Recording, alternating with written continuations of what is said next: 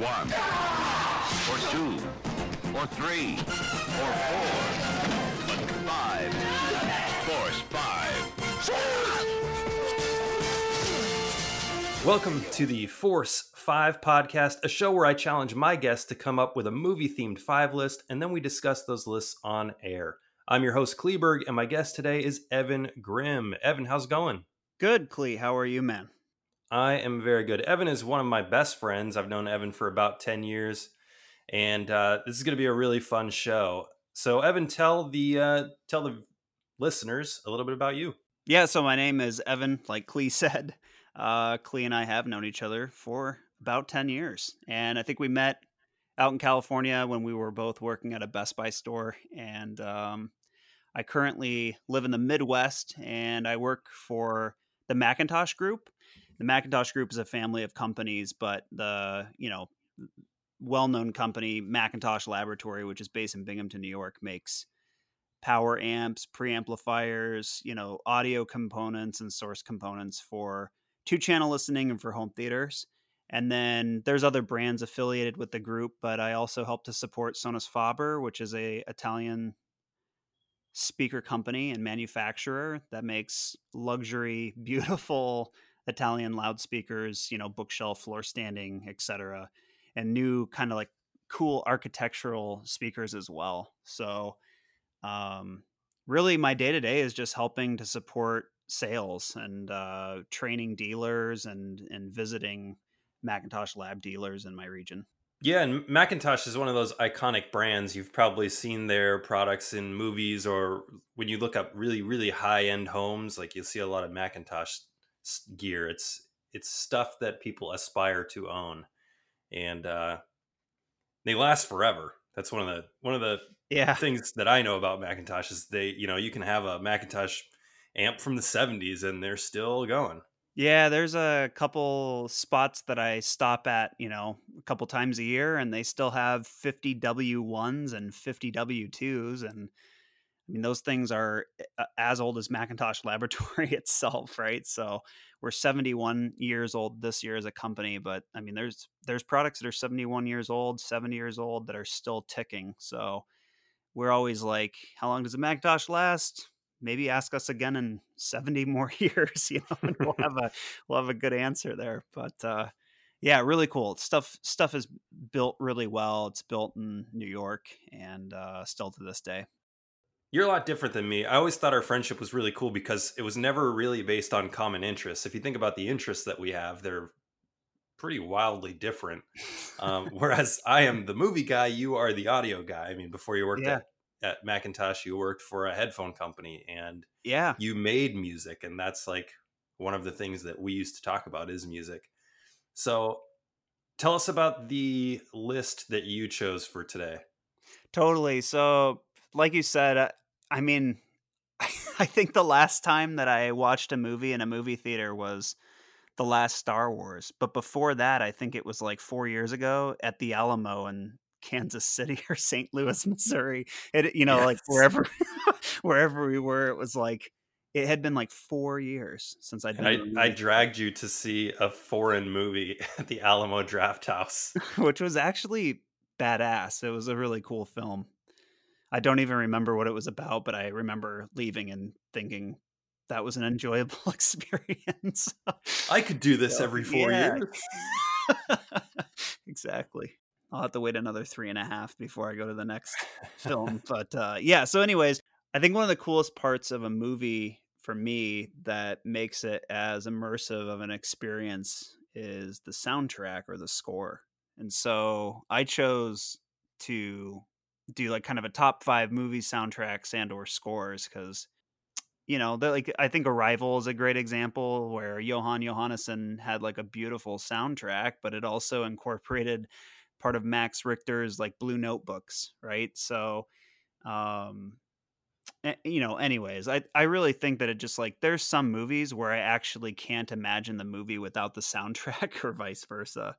Very cool. So we're going to talk about top 5 scores / soundtracks today with Evan. Before we get to that, let's talk about what we've been watching. So I've got a couple things that I've been watching, and I'll just start off with one. The name of this movie is The Death of Dick Long.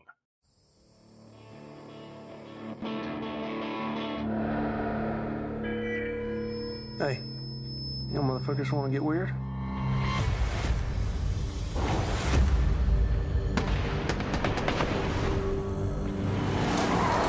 Damn, dude.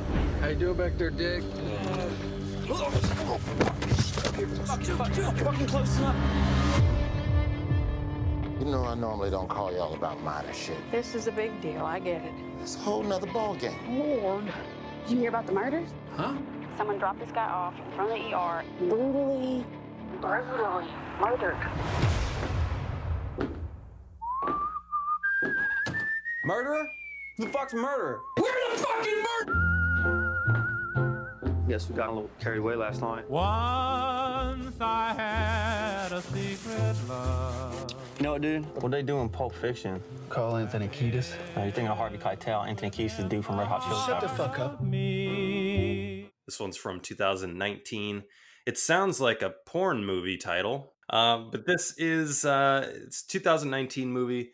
It's a film about these folks in Alabama, and really the setup is kind of fun. You start with a late night band practice with these three hicks, and they're just jamming out. And then once band practice is over, one of the guys says, "Hey, you want to get weird?" They start drinking, they start doing some drugs, and then we flash forward to, I guess, early the next morning, which would be 4 or 5 in the morning.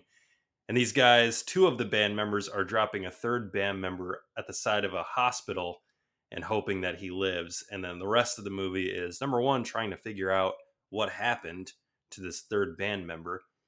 And then number 2 is watching the remaining 2 band members try and cover their tracks so that they don't get caught because of what happened. So it's like part mystery, part crime.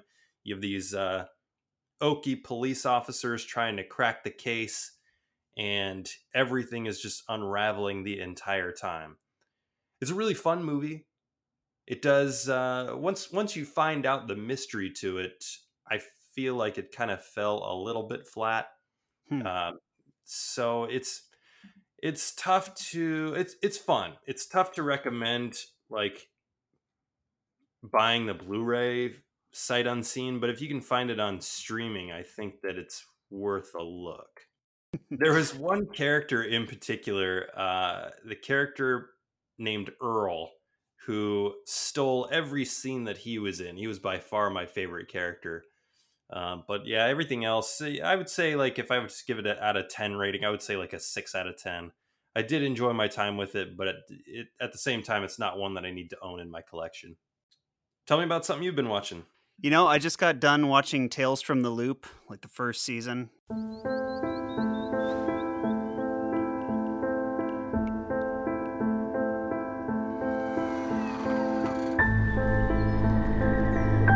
What do you do?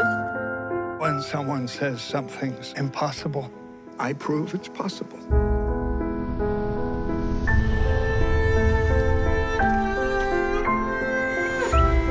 Not everything in life makes sense.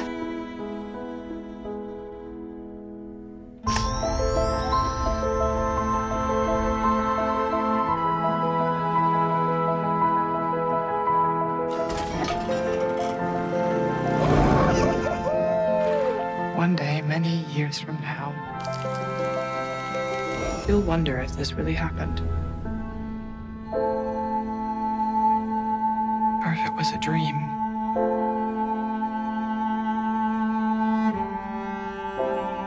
Everyone is connected to the loop in one way or another. It's an interesting show. It's kind of like it's hard to tell when it takes place. For me, it seems to take place in maybe like the 60s or the 70s, in like a fictional town in Ohio. But it has to do with kind of like underground, kind of experiments. There's kind of, to me, it's like, there's some similarities, maybe some would say, to like Stranger Things, but it isn't like a show that revolves around what's happening with a group of kids per se. but it's like weird. There's like dystopian kind of like elements to it. And there's this machine that's underground, and they refer to it as the loop. And the folks that are living above the loop are kind of like starting to see some weird things happen in their neighborhood, right? And it's kind of like, oh, it reminds me of Dark, which is a great show on Netflix, or like Stranger Things. You know, there's some elements there, and it's different. It's different, but it's like science fiction, which is kind of cool. That's kind of something that I've getting more involved, or I guess more interested in. And then I also watched The Expanse, which is a cool show on Amazon Prime too. May I ask you something? Do you miss Earth? These endless blue skies, free air everywhere, and open water all the way to the horizon. When you spend your whole life living under a dome, even the idea of an ocean is almost impossible to imagine. They are an entire culture working together to turn a lifeless rock into a garden. We had a garden, and we paved it. Someday, things gonna change. Earth and Mars have been stepping on the necks of the Belters out here for over 100 years. You want to be careful how far you want to take this. We're all in this together. We are fighting for something precious here. They built their solar system on our backs, spilt the blood of 1 million of our brothers, but in their eyes, we're not even human anymore. Heaven help your enemies. Heaven help us all. Earth must come first. We make it all this way, so far out into the darkness. Why couldn't we have brought more light?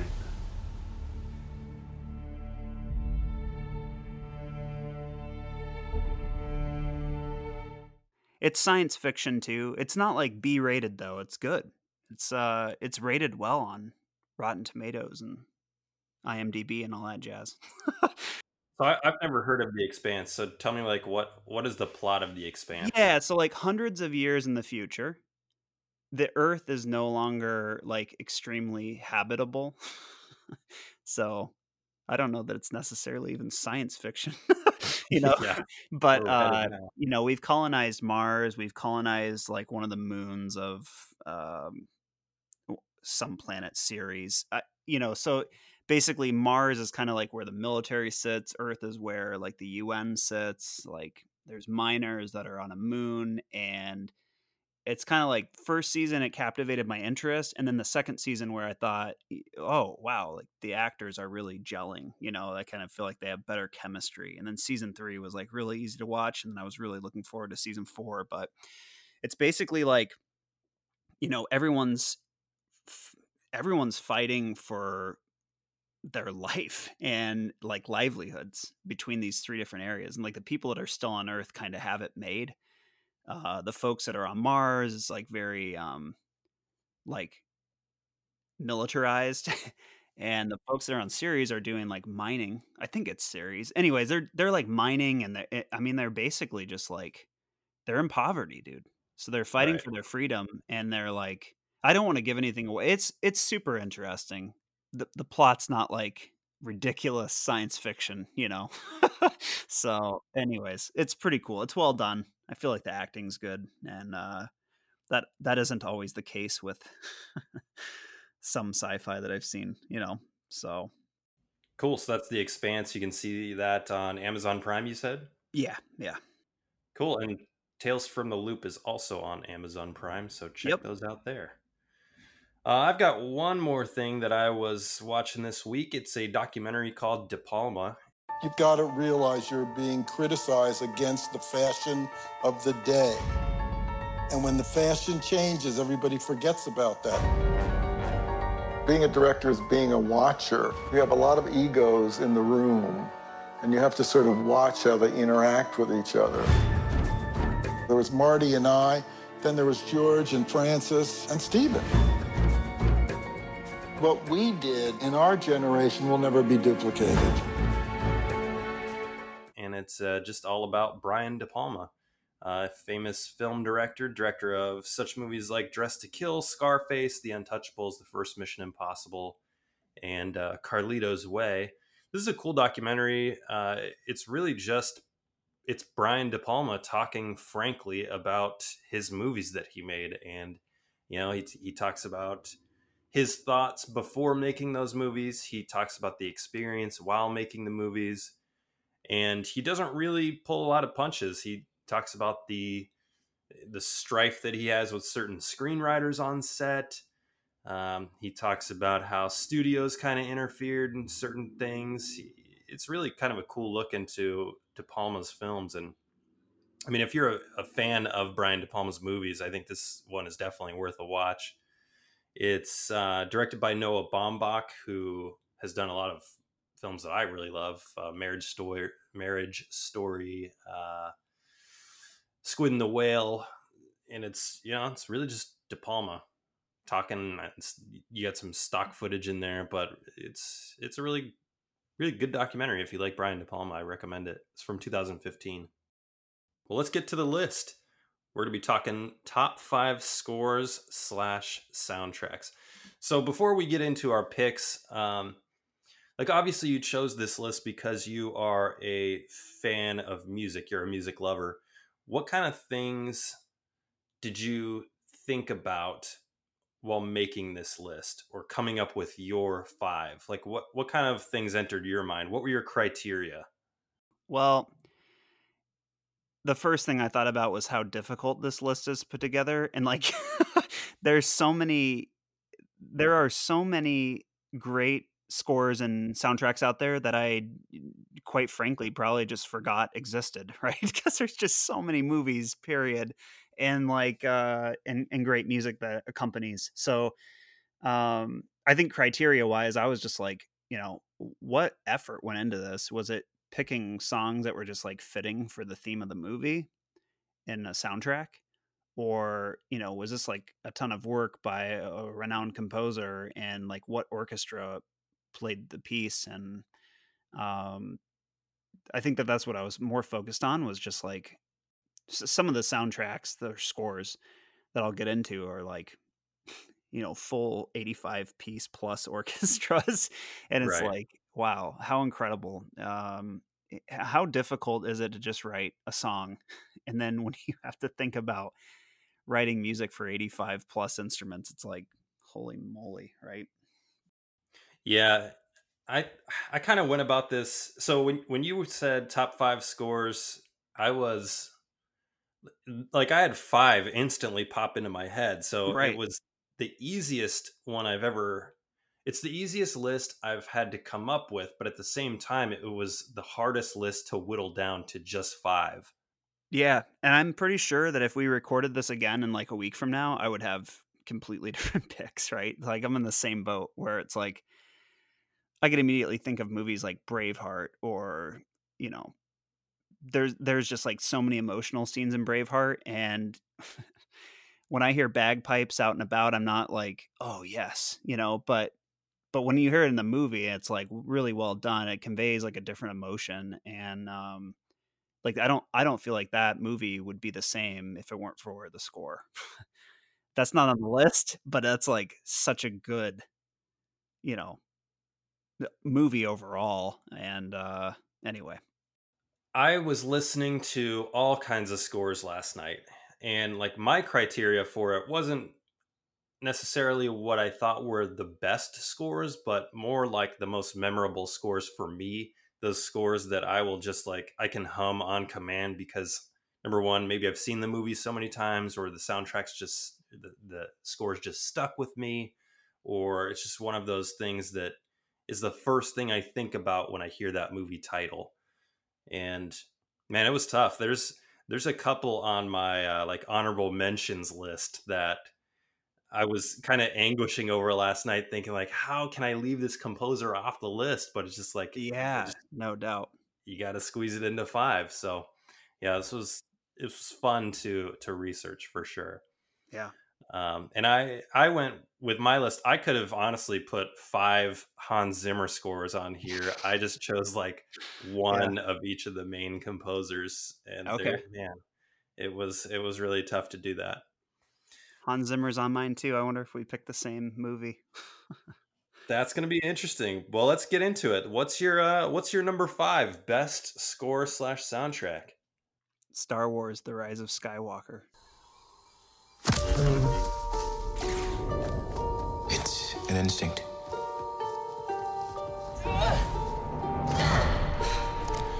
A feeling. The Force brought us together.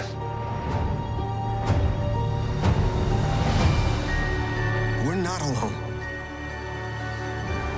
Good people will fight if we lead them. People keep telling me they know me. No one does. But I do.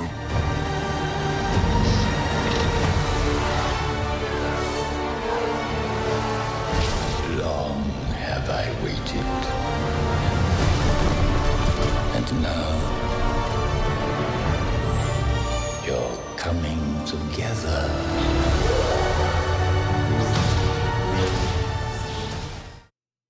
I think we've all had Star Wars stuck in our heads at some point, you know, like the theme.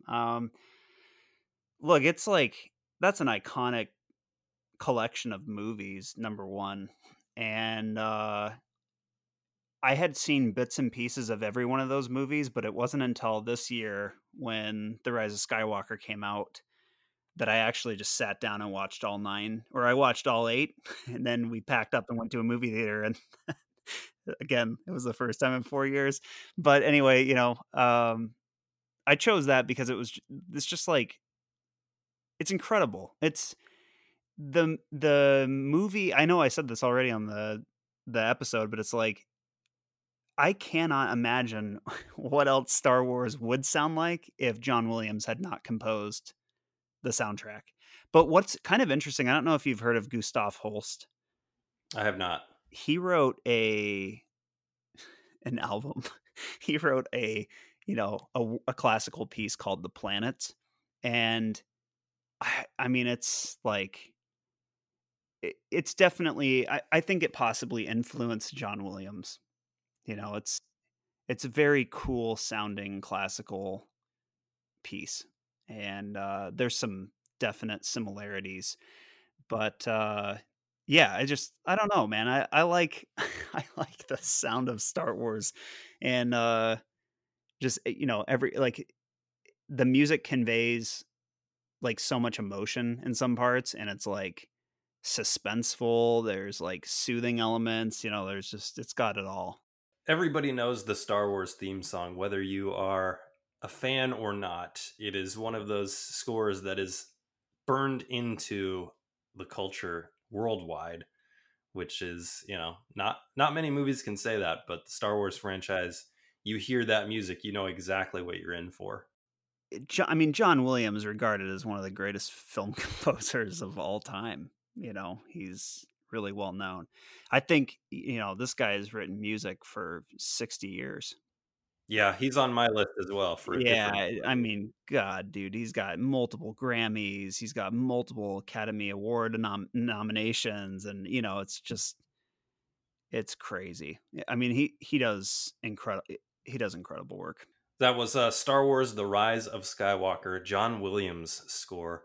Like I said, he'll make my list. You'll hear about him from me a little later on. Yep. My number 5 is a movie from 2000 called Way of the Gun. What would you say qualifies you as a donor? I would say I am a fairly good-looking man, physically fit, stable. I've never killed a man. I beg your pardon? It's just one of those days! For the record, I'll call myself Mr. Parker. My associate will be Mr. Longbow. At some point, it became clear to us that our path had been chosen, and we had nothing to offer the world. So we stepped off the path and went looking for the fortune that we knew was looking for us. And here was the thing. The longest distance between 2 points is a kidnapper and his money. But we were through jerking around.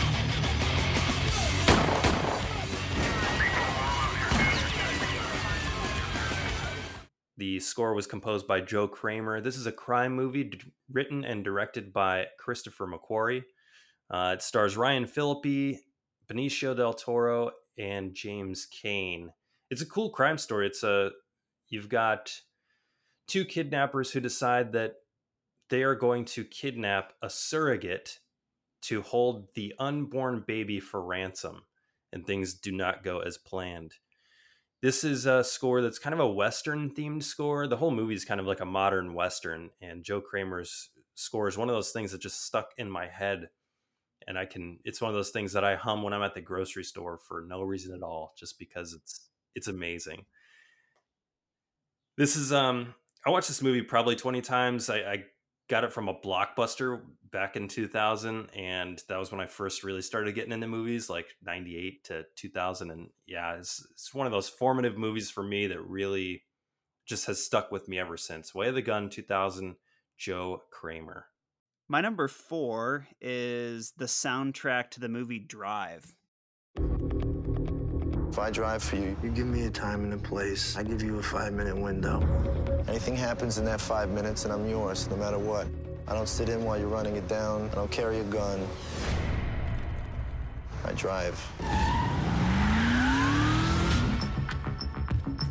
So you just moved to LA? No, I've been here for a while. What do you do? I drive for movies.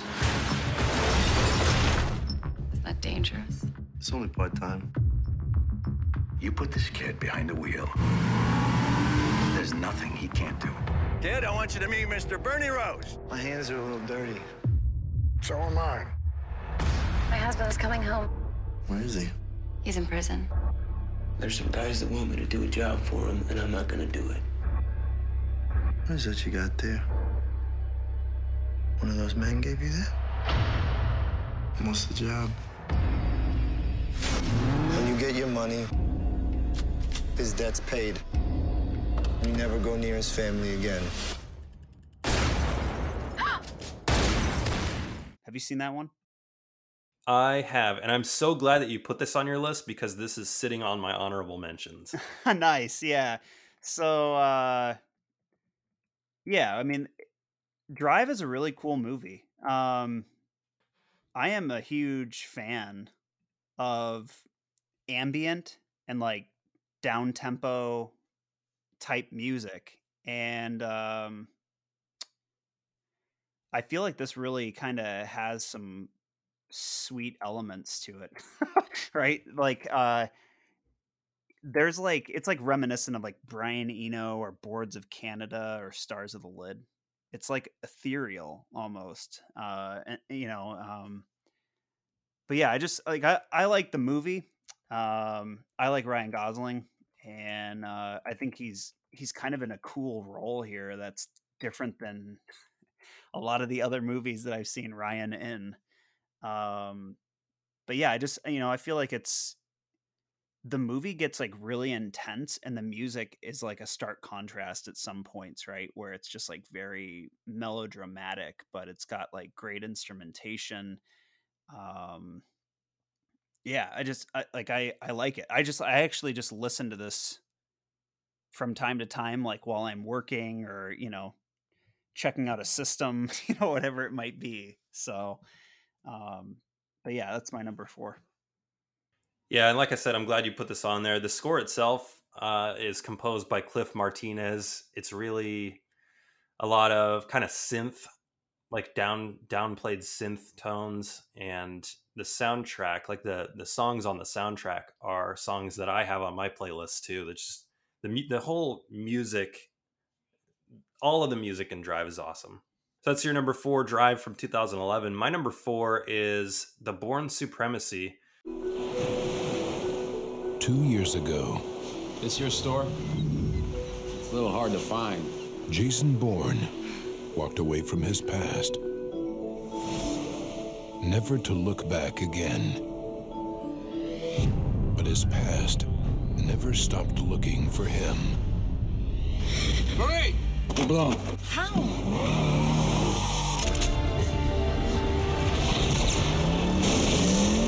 Jason, I don't want you to do this. We don't have a choice. And the composer is John Powell. The Bourne movies, I don't love the last two Bourne movies, but the first three Bourne movies, The Bourne Identity, The Bourne Supremacy, The Bourne Ultimatum, I think are amazing. And John Powell did the score for all three of them.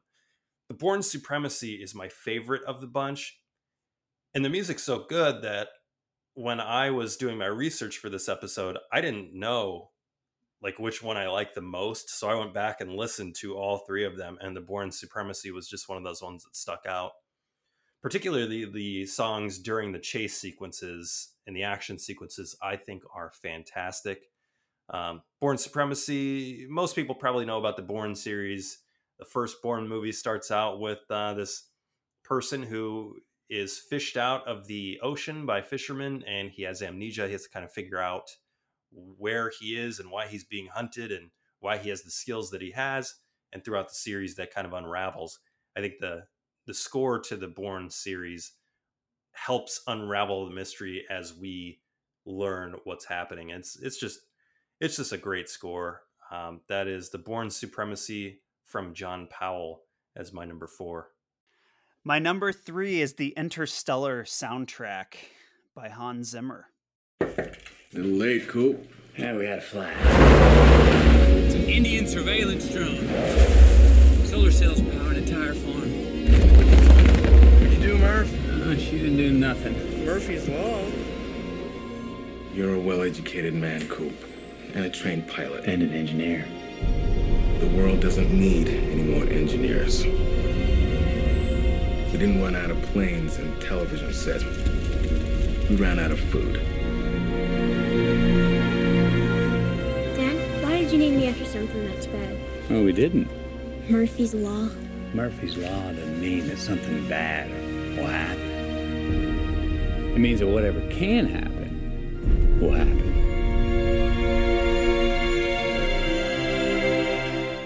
Have you seen Interstellar?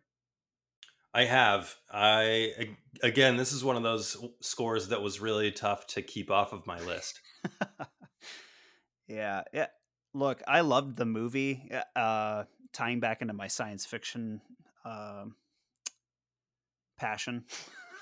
But yeah, it was just like, wow, what a cool score. And I read in a couple places this score took over like a couple years for Hans to compose, and he played every single note himself. Yeah. And like, I think what's cool is the pipe organs, the synth, like the full orchestra, like everything. It was just like, it's a very complex soundtrack. And I think, he's got so many instruments involved here and a 60-person mixed choir. So it's just like an incredible, I have so much respect for composers in general at this level, especially. And I actually, as a matter of fact, just started like watching the master class. Oh yeah, I've heard about that. Yeah, it's it's pretty sweet. There's a lot that I want to get through still, but Hans Zimmer is like a masterful composer, and this is just like, this has got to be on there. I think that one of my favorite songs is called The Mountains. I think that's what it is. And it's interesting because that exists only on like the digital. It's actually just called Mountains. But when you look at the different variations or formats, that song is not on every type of format. So I think it's like on digital, but it may not be on vinyl or something. Yeah, like they that. do a lot of like extended scores. Yeah. So what I love about this is there are certain parts of the movie where time is like slowing down and speeding up, and the score it like intensifies those scenes, and it's just like such an immersive score. Anytime that I see a Christopher Nolan film where Hans Zimmer is the composer, I'm like immediately excited, because like the Dark Knight trilogy was also on my list. Inception was on my list. There's just like, there's so many cool scores that Hans Zimmer has written for Christopher Nolan films, and I use some of the Dark Knight songs from that score frequently. Yeah, I think he's done most, if not all, Christopher Nolan scores, which has been, yeah, like you said, iconic. This was another one that I found really tough to keep off of my list. Interstellar, if you are unfamiliar, is the story, takes place in the future. I think it was like 2060 something. And Matthew McConaughey plays a farmer who was an astronaut, and he is tasked with heading up to space to find a different, more habitable planet. And it does play with time like most Christopher Nolan movies do. Like you said, the soundtrack intensifies that speed and flux of time. Mm-hmm. And yeah, just a really, really great score.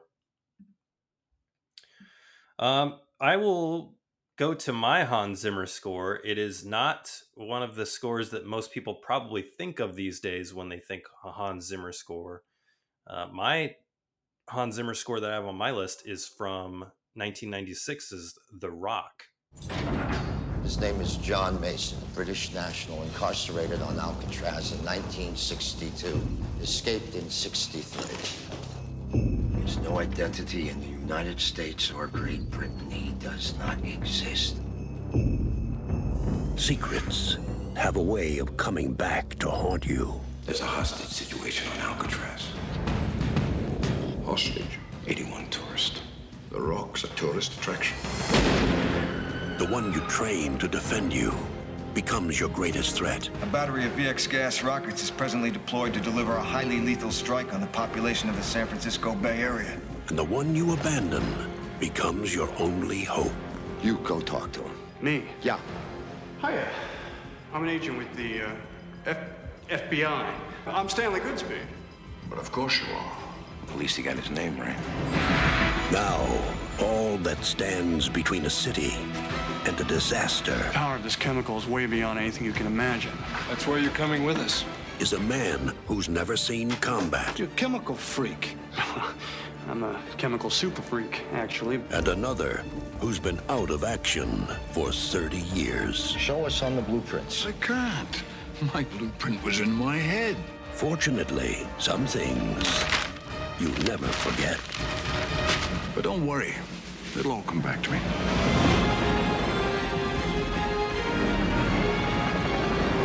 From Don Simpson and Jerry Bruckheimer, the producers of Top Gun and Crimson Tide, and Michael Bay, the director of Bad Boys. Welcome to The Rock. We got visitors. Sean Connery. You sure you're ready for this? I'll do my best. Your best? Losers always whine about their best. Yeah. Nicolas Cage. Listen, I'm just a biochemist. I drive a Volvo, beige one. So what do you say you cut me some friggin' slack? Yeah, I had to get a Nicolas Cage movie on here. Yeah. The Rock is one of those movies that when I first saw it and came away from the theater, that's one of the things that I was really thinking about is how I love that music. Specifically, the chase scene between the Lamborghini and the Hummer through the streets of San Francisco. Such a cool moment. It also helps us understand the mind of General Hummel, I think, in the movie. And the music really does help you sympathize with him. There's not a whole lot much more I can say about The Rock. I mean, if you haven't seen The Rock, it's really just a story about there's a group of military folks have taken over Alcatraz, and they are threatening chemical warfare against the city of San Francisco. And you've got one guy who's escaped from Alcatraz that they need on the team to get into The Rock so that they can stop these terrorists. And it's got one of the best villains. I think the most sympathetic villains that you can have in a movie. It's got Nicolas Cage in there. And Sean Connery plays the person getting them into The Rock. So, yeah, the Hans Zimmer score is really great on that. Like I said, I only put one Hans Zimmer score on mine, but all those Nolan movies that you talked about could have easily gone on my list. Yeah, no I had a doubt. tough time keeping them off. Yeah, that was my number 3, The Rock by Hans Zimmer. So for my number 2, I chose the Tron Legacy soundtrack. I promised you that if I ever got any information about your dad, I'd tell you first, right?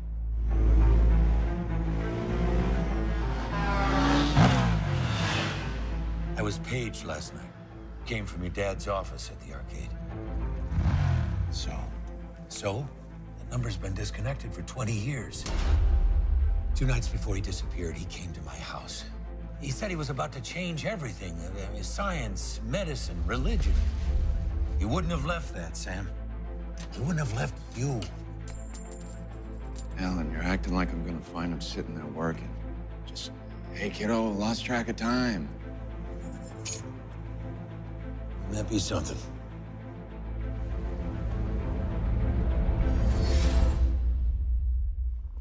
I gotta say, like, I didn't see the first Tron until after I saw Tron Legacy. And I went back and watched the first Tron. I was like, wow, that's, in its time, that must have been like super visually appealing. I knew, like, when Tron came out, I think it was like at the end of 2010. I mean, that movie came out and it was like visually stunning and captivating. And I was so excited that they chose my favorite electronic composers, Daft Punk, to write the score for that movie, because I think it's like so fitting. It's like they make really fun, like upbeat, exciting music, and I mean music that just makes you want to dance, And then like the Tron movie is so futuristic, and it was just like it was like a match made in heaven. Anyway, what I thought was cool about the Tron Legacy soundtrack is it was Daft Punk's first official movie score. I was like, what a way to crush it right off the get-go. It was like an 85-piece orchestra, and it's like a great mix of electronic and classical music, which is so cool. And I mean, some of my favorite musicians currently are doing this kind of work, right? Where they're mixing synthesizer and, drum machines and drum kits and drum loops and whatnot with classical music. I think that that's fun. It's exciting. And I think this is one of like the first albums that I can personally recall where I noticed this without, hearing about it. It was kind of like, wow, this is like futuristic and classical music at the same time. And there's some songs like Derezed, which have such great dissonance and like tension. And then there are such soothing songs on that soundtrack like Solar Sailor, and it's like so mellow. Anyways, it's like a perfect soundtrack to match the way the movie looks. And I don't know that I've necessarily seen a movie that looks like Tron except for Tron. And I don't know that I've actually heard a soundtrack that sounds exactly, like that or similar. So yeah, that would be my number 2 pick, is the Tron Legacy soundtrack by Daft Punk. My number 2 is a movie that just came out 2 years ago, and that is the score from Mission Impossible Fallout by Lorne Balfe. Your mission, should you choose to accept it, I wonder, did you ever choose not to? The end you always feared is coming. And the blood will be on your hands. The fallout of all your good intentions. You had a terrible choice to make in Berlin. One life over millions. And now the world is at risk. This is the CIA's mission. If he had held on to the plutonium, we wouldn't be having this conversation. His team would be dead. Yes, they would. That's the job.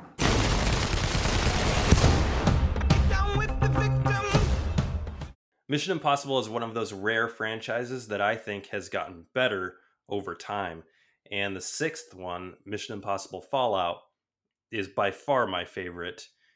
This movie is probably in my top 10 action movies of all time. and the score has a lot to do with that. So Lauren Balfe took a familiar sound, because every Mission Impossible is like Star Wars in that when you hear the music, you know exactly what it is. Oh yeah. And just about everybody knows the Mission Impossible theme. Lauren Balfe took that theme, evolved it. It almost sounds kind of Zimmer Nolan movie like, and the work he did with like the helicopter chase, it's stunning. This movie would be a completely different movie without the score, and I love this thing. This is my second McQuarrie movie on the list. Of course, Way of the Gun, which was my number 5, was my first one. This one is obviously starring Tom Cruise, and the plot is really what you'd expect from a Mission Impossible movie. Tom Cruise as Ethan Hunt with his team. They race against time after a mission has gone wrong, and just the pulse pumping themes from Lauren Balfe bring this thing to life. So Mission Impossible Fallout was my number 2. All right, we got the grand finale.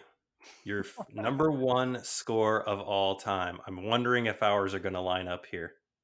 It'd be really wild if they do, because I think I picked something somewhat obscure. Then we definitely don't have matching themes. Well, the composer's really well known, Max Richter. Another one of my favorites up there, with the likes of Hans Zimmer and several others. Waltz with Bashir.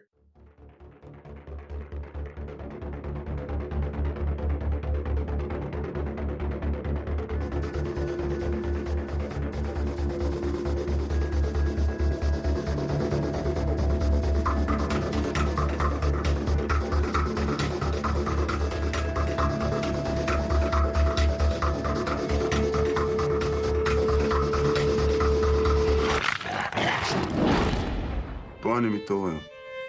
אין לך אף פעם פלאשים לבנון, לא חלומות, לא זיכרונות, אתה אף פעם לא חושב על זה? לא. לא. After the 1982 invasion of Lebanon, I lost my memory. Now, in order to remember, I'm looking for those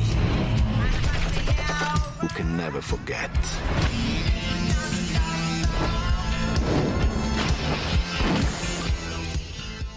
I think it came out in 2008. And I mean, I remember like buying this on DVD the day it came out. And I like went home and plugged it in. I didn't know what to expect. It looked like an animated film that kind of had like, the theme is war. And that certainly is it. It's like Ari Folman depicts his experience of like the 1982 Lebanon War. And it is, I mean, war is gruesome. I gotta say, like, this score totally conveys some of like the just horrific things that you see in a war or reflect on possibly post-war. And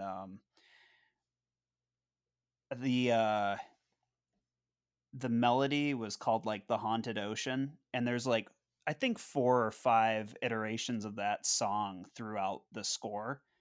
But I mean, this was like an award-winning composition, right? The film is interesting itself. It's like an animated film, and it's just based off, Ari's memories and his conversations with folks that were in the Lebanon War. And it's incredible. It's a good film, period. Yeah. And I would highly recommend just like listening to the soundtrack, which actually isn't even that long. But Waltz with Bashir is my number 1 pick. That's a great pick. It's one that, number 1, I didn't expect from you, because I did not know that you knew about this movie. And like you said, it's a really great movie. And you already said it's from 2008. It's an animated film. And when you said it was award-winning, you were, I think that's kind of an understatement. I mean, this thing won all kinds of awards. It appears on so many top 10 lists for 2008. I'm pretty sure it was nominated for the Academy Award for Best Foreign Language Film as well. This thing is, it's powerful, it's great, and yeah, awesome score from Max Richter. Waltz with Bashir. Yes. My number one is my John Williams score that I teased earlier. To me, it's the most powerful, most iconic. Well, I guess I can't say it's the most iconic because Star Wars is probably the most iconic, but Jurassic Park from 1993.